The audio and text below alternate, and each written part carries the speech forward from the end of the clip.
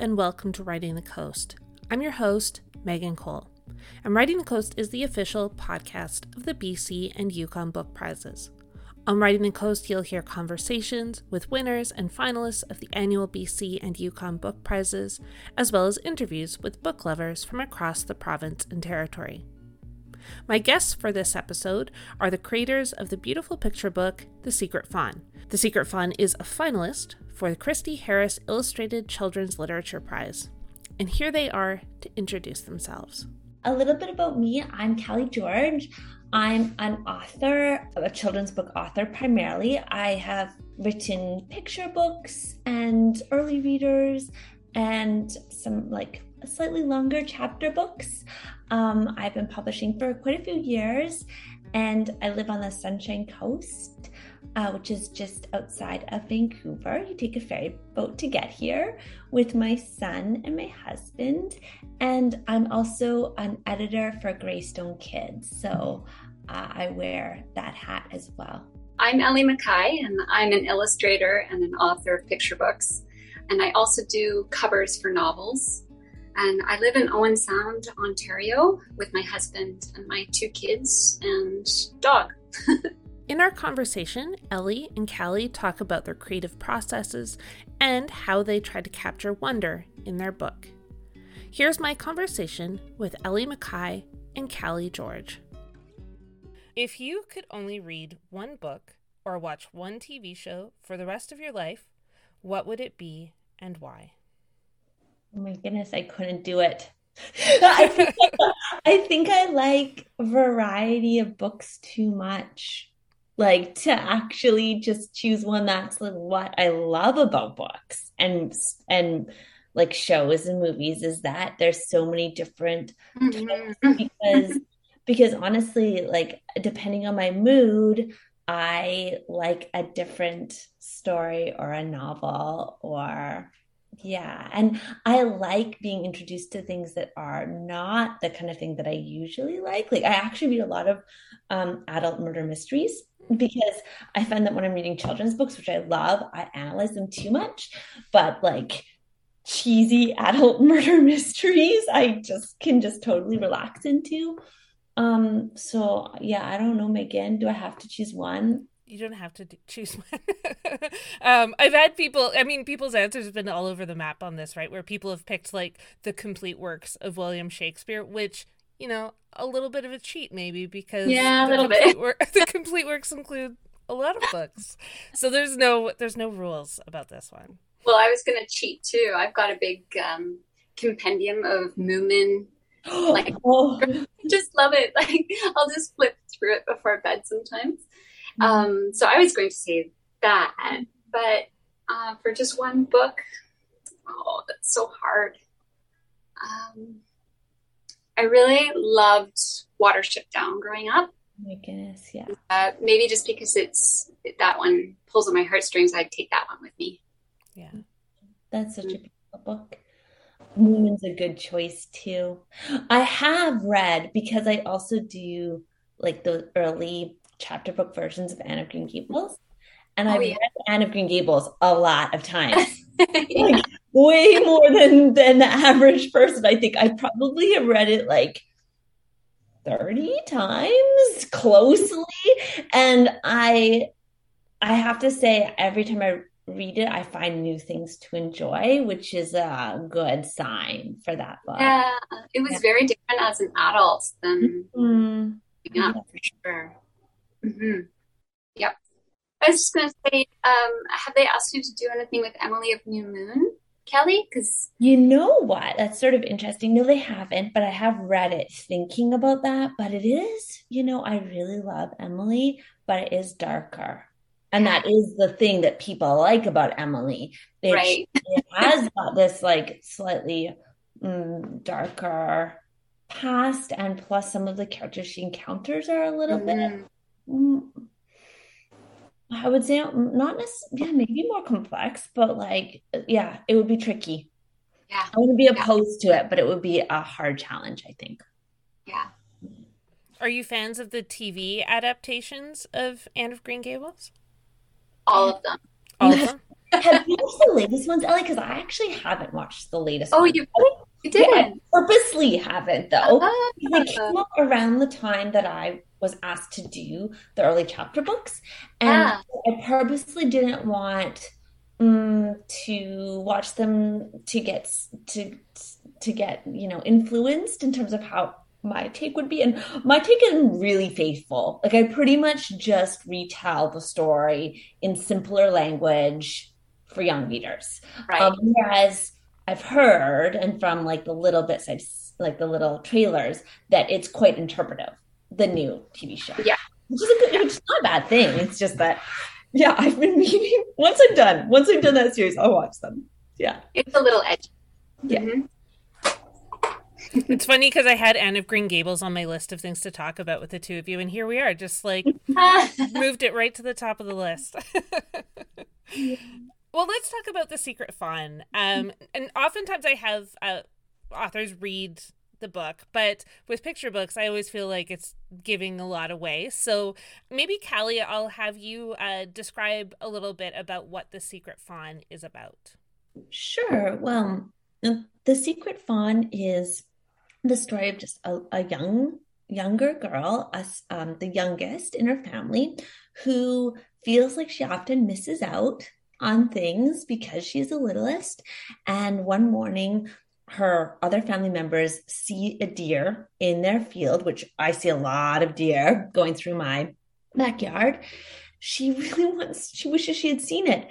And she feels like she missed out yet again. So she goes out sort of on this small quest to see if she could find it. And she encounters a lot of other noises and animals along the way, but no deer. And at the very end, she, is about to give up, but she gives it one last go, and she really not only just listens, but she also looks as hard as she can. She's quiet, and she sees something, and it's not the deer, it's actually the little baby, the fawn. And she goes home knowing that she just saw the fawn. And I think that most kids and most adults can agree that seeing a little baby deer fawn is almost more special than seeing the deer. And she has that secret with her. And when her mother asks her, did you find it? Did you see it? She actually keeps that knowledge of what she saw to herself, which, it's the kind of secret which is not a bad secret. It's a good secret. And that kind of thing that, it's like a good news, a little special thing for herself. It's a story that is very much inspired by my growing up on the Sunshine Coast and amidst much wildlife, and also, just really witnessing things in nature, special things in nature that you can do with a family or with friends or on your own. And it's such a powerful thing for so many adults and children. Yeah. What were the two of you like at that age? I always wonder when I see little people in these books, it always makes me wonder what the creators were like, and maybe if there were bits of themselves in the characters they're creating. But was there a little bit of you in the little girl, Callie? Well, I was the oldest in my family, actually. I have a younger brother, and I was the one that always, actually, my mom has all these stories of me, because we had to collect a lot of firewood. We lived in an older house, and it had no heating. And so we stoked it with a fire throughout the winter. And that's how we got hot water too. Like our whole hot water was either solar panels or by the stove. So it was really important that we got the wood in. I would tell stories to my brother all the time, who's littler than me, as we like carted wood back and forth through the woods. But that little girl, even though I wasn't the youngest, yeah, she's very much me, like exploring, looking for things in nature. Yeah. And I was so much like that too, growing up. Like I grew up fairly far out in the middle of nowhere too. And we had a slough around our house, so it was all quite marshy, and there was a forest and a field. And yeah, I spent a lot of time kind of out. I was the youngest kid, but my brother and I spent a lot of time kind of playing outdoors and wandering around and encountering a lot of animals too. We have otters that live in a pond down the road, and There's a fox that all the farmers hate that comes by. Yeah, there's a lot of wildlife where I grew up too. So lots of wonderful encounters. And I think it's something that Kelly and I had spoken about before we even did this book, right, Kelly? We talked about some of the similarities of growing up out in the country. This book was very much, Ellie and I were friends before this book. We became friends over one of my other chapter books, which one of Ellie's children really loved. And Ellie reached out to me about it. And then I was like, oh my goodness, Ellie, I love your art so much. And we just sort of became friends. And then we ended up meeting up with each other when I was in Toronto one year. And it was like one of those magical meetings where we were like, oh, wow, we're just kindred spirits. Like we just couldn't stop talking. And then, we wanted to do a book together, and we weren't sure if we wanted to do a fairy tale because we both love fairy tales, especially original fairy tales. And I was brainstorming ideas, and then I can viscerally remember where I wrote this story, which is like I'd written numerous drafts of different picture book starts that I thought might be good for Ellie. And I was sitting in a cafe, and I remembered a time when I was a little girl at my aunt's place, also sort of in the wilderness. And there was a story about a hurt fawn that was in the woods that somebody had sort of rescued in their barn. And I was like, really wanted to go and see it, but I went out for my bike, but I went to the barn and I looked at the barn and I thought I saw it. I wasn't sure if I saw it. And then I rushed back because I was so like nervous about doing this adventure by myself. And it was sort of that, but of course, not that story. This story became, when I wrote it was something totally else, but it was that little core idea, and it felt right for Ellie. So this is a very unique project insofar as I did write this story thinking almost of like Ellie's art style in mind. Like it was our story right from the start, which isn't always the process in picture books. Well, very. I mean, it's so unique to even know the author of the book that you're illustrating. Yeah, I wanted to know if you could talk more about that and just the difference of, because I talked to David and Julie, who did On the Trapline together, which also like they are friends now, but weren't friends when we were alone. But I do think it's like I've talked to a number of picture book authors and illustrators, and I had no idea what the process was like until I started doing this job. And it is very special when friends get to work together, because oftentimes, as you both know, it's just kind of passing things between a person instead of really working with your friend or with a collaborator in that way. Yeah, I don't know if it was that different. Like Kelly really left everything to me to come up with. Like it wasn't, I think sometimes the fear having people collaborate is that an author has a vision and then they'll perhaps influence the illustrator too much, or things won't be the illustrator's vision if the author is influencing it. But Callie was very free. Like she just let me do whatever I wanted, and then she was open to it. So that was great. Yeah, that's sort of like, that is a funny thing about the process. And I also think just the traditional process of, not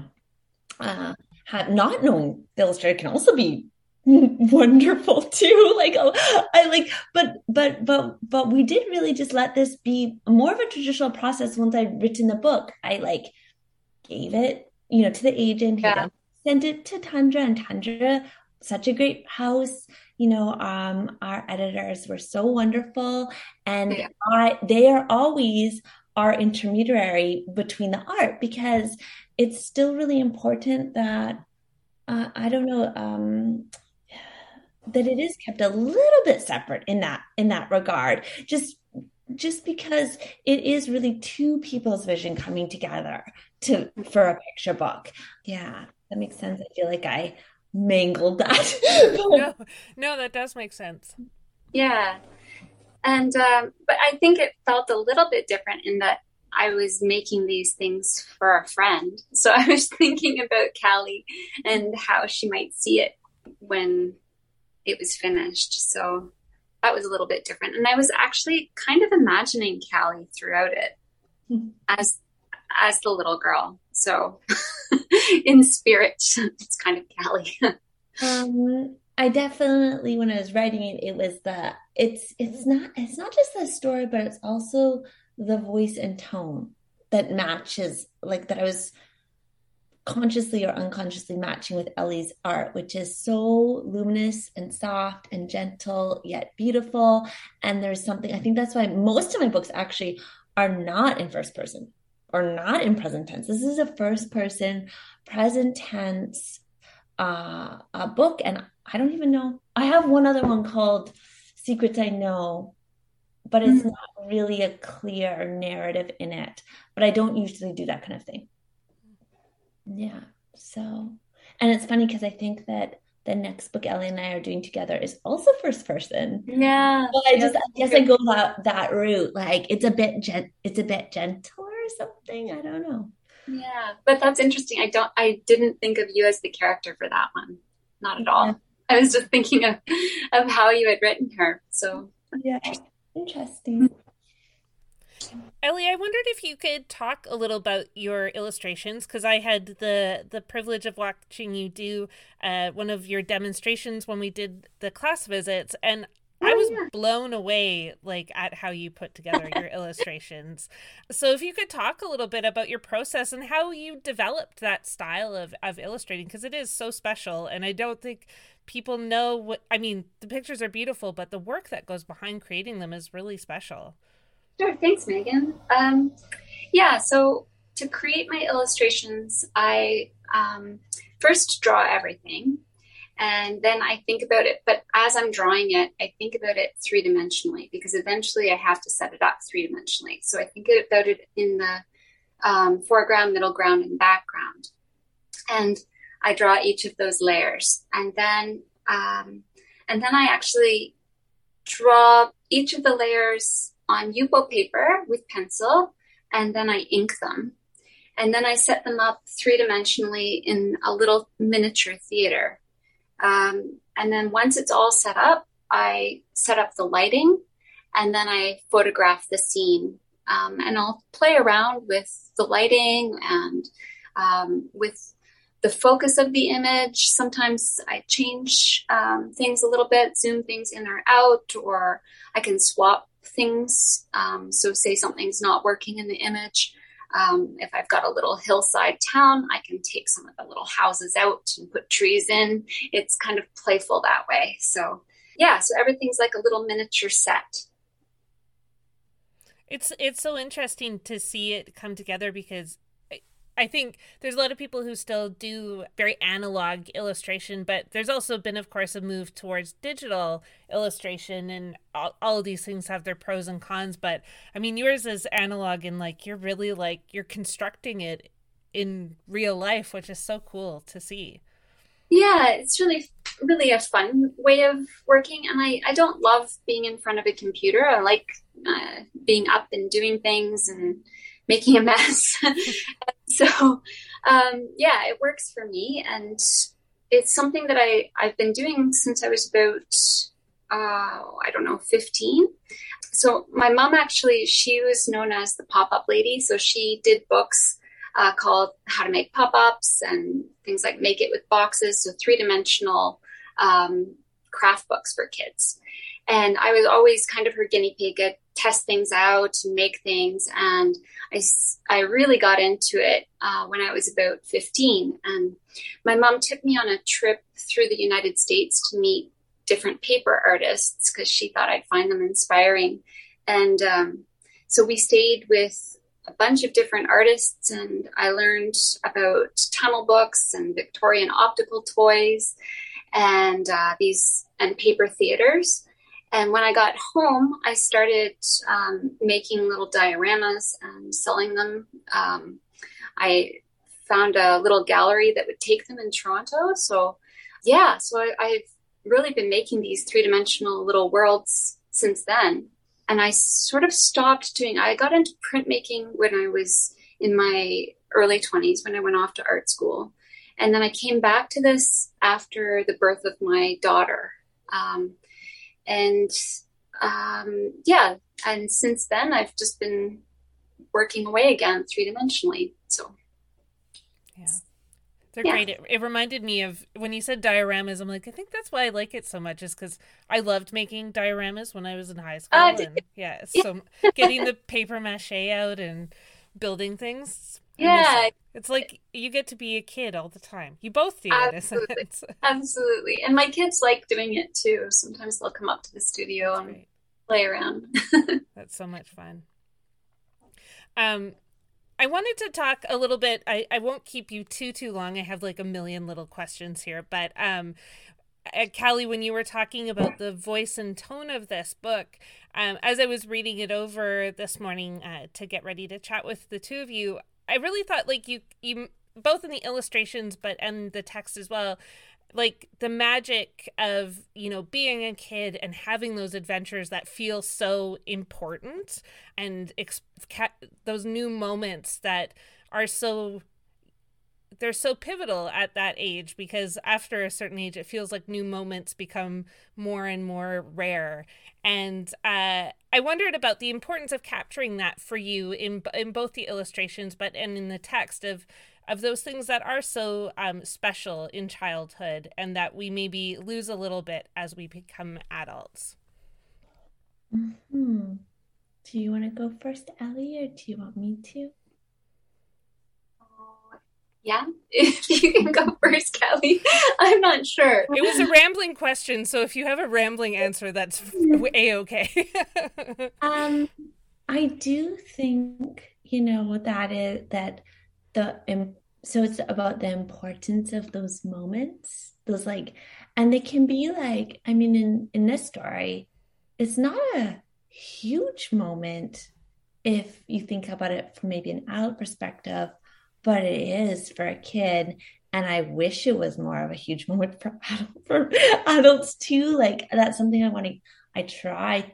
would like to get more back to, like making those moments of connection in nature, they more important. And I think that it's like, sometimes I'm often surprised at the emotional weight a small moment can carry for my son, especially there was recently a moment where he found a little ladybug inside, and we were like, it was so cute and little, and we brought it outside to let it go. And I said, I was a bit distracted. I think I was cleaning up in the kitchen. I said, just go leave it in the grass, or it needs to go back to its home, and it'll fly away. And then I turned around and I saw him, and he was just crying, sobbing his heart out in the grass, like in our lawn. And I ran outside. I'm like, are you okay? Are you okay? He's like, it's gone. It just disappeared. It's gone. And I'm like, well, it's, that's what we wanted it to do. But for him, it was such a big deal. Like he had already bonded with this little ladybug, and within the course of 5 or 10 minutes, it wasn't a lot, and I think, that's sort of what The Secret Fawn's about too, that this moment where she sees this little baby deer, it is something she's going to carry with her forever for this little girl. Mm-hmm. Yeah. I was thinking about how little moments can be made extraordinary too. I feel like I was raised in a spot where simple things, my mom went to a real effort to make them exciting and interesting. And then even still, some of the people that I grew up with will take something simple and make it a little bit more extraordinary by just going an extra step. So we all got together for a picnic on the weekend, and the hosts, so it's kind of a family gathering, but extended family too, friends and neighbors. And they took the tables all the way to the top of the hike, and they had brought them there. And then we all took all of our potluck stuff, all of the barbecue things, and we hiked all the way there with it. And then, so then when we were up on this lookout, and it's something so simple, but you can make these little moments a little bit more extraordinary by just doing that little bit extra. And I was thinking about too, I guess that's a bit of a rambling. I don't know if it's connected, but I think we can make these moments as adults too, so that you see something simple in a little bit of a different way. We could have had just the picnic back by the house, but to go to the extra effort can make something that is rather ordinary a little bit extraordinary. Yeah, exactly. Like to make the smaller moments extraordinary. I mean, I think part of it too for the Secret Fawn is it is perhaps this girl's first time seeing a fawn, so it's extra special. And sometimes like your first moments seeing something that you don't usually see are a little bit more extraordinary. When you see a lot of that thing, then the challenge becomes to continually make that feel extraordinary and special. That is be a little harder. I mean, when I wrote this book, I was living in the city, and I was remembering, seeing deer when I was a little girl. But now we live back on the Central Coast, and there are a bazillion deer in our no joke. Like every day I see 10 deer. There was a fawn that just constantly in our yard, and I look at them as vermin now because they're always eating everything. It's they're not quite so But you seem to have this magical little spot. You showed me a picture the other day of what you had 3 owls outside your window. Yeah, we had so many owls and so many little baby frogs. And it's okay, I have to be, at first, when we first moved back here at the beginning of the pandemic, I was oh my gosh, deer, look at those fawns. And now I'm why are you eating my potatoes? I thought the deer didn't like potatoes. I know. We were told all these things that deer don't eat. They eat everything. They eat everything. Forget it. Yeah. Anyways, but that's I guess a little tangent. But yeah, no, it's something I'm active. I'm conscious about right now because, making these moments feel extraordinary still, even though it might not be my first time. But for the little girl, it is. Perhaps that is the nicest thing about being a parent is experiencing everything a second time, right? Yes, or seeing it even a little bit differently through their For eyes. Sure, absolutely. Compared to how I experienced it as a little girl and being wow.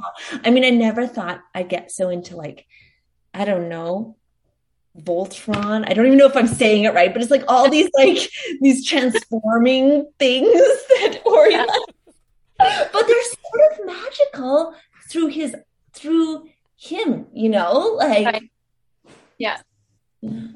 Yeah, we got into Hot Wheels because of my kids, and I really wanted Hot Wheels as a kid, but we never had them.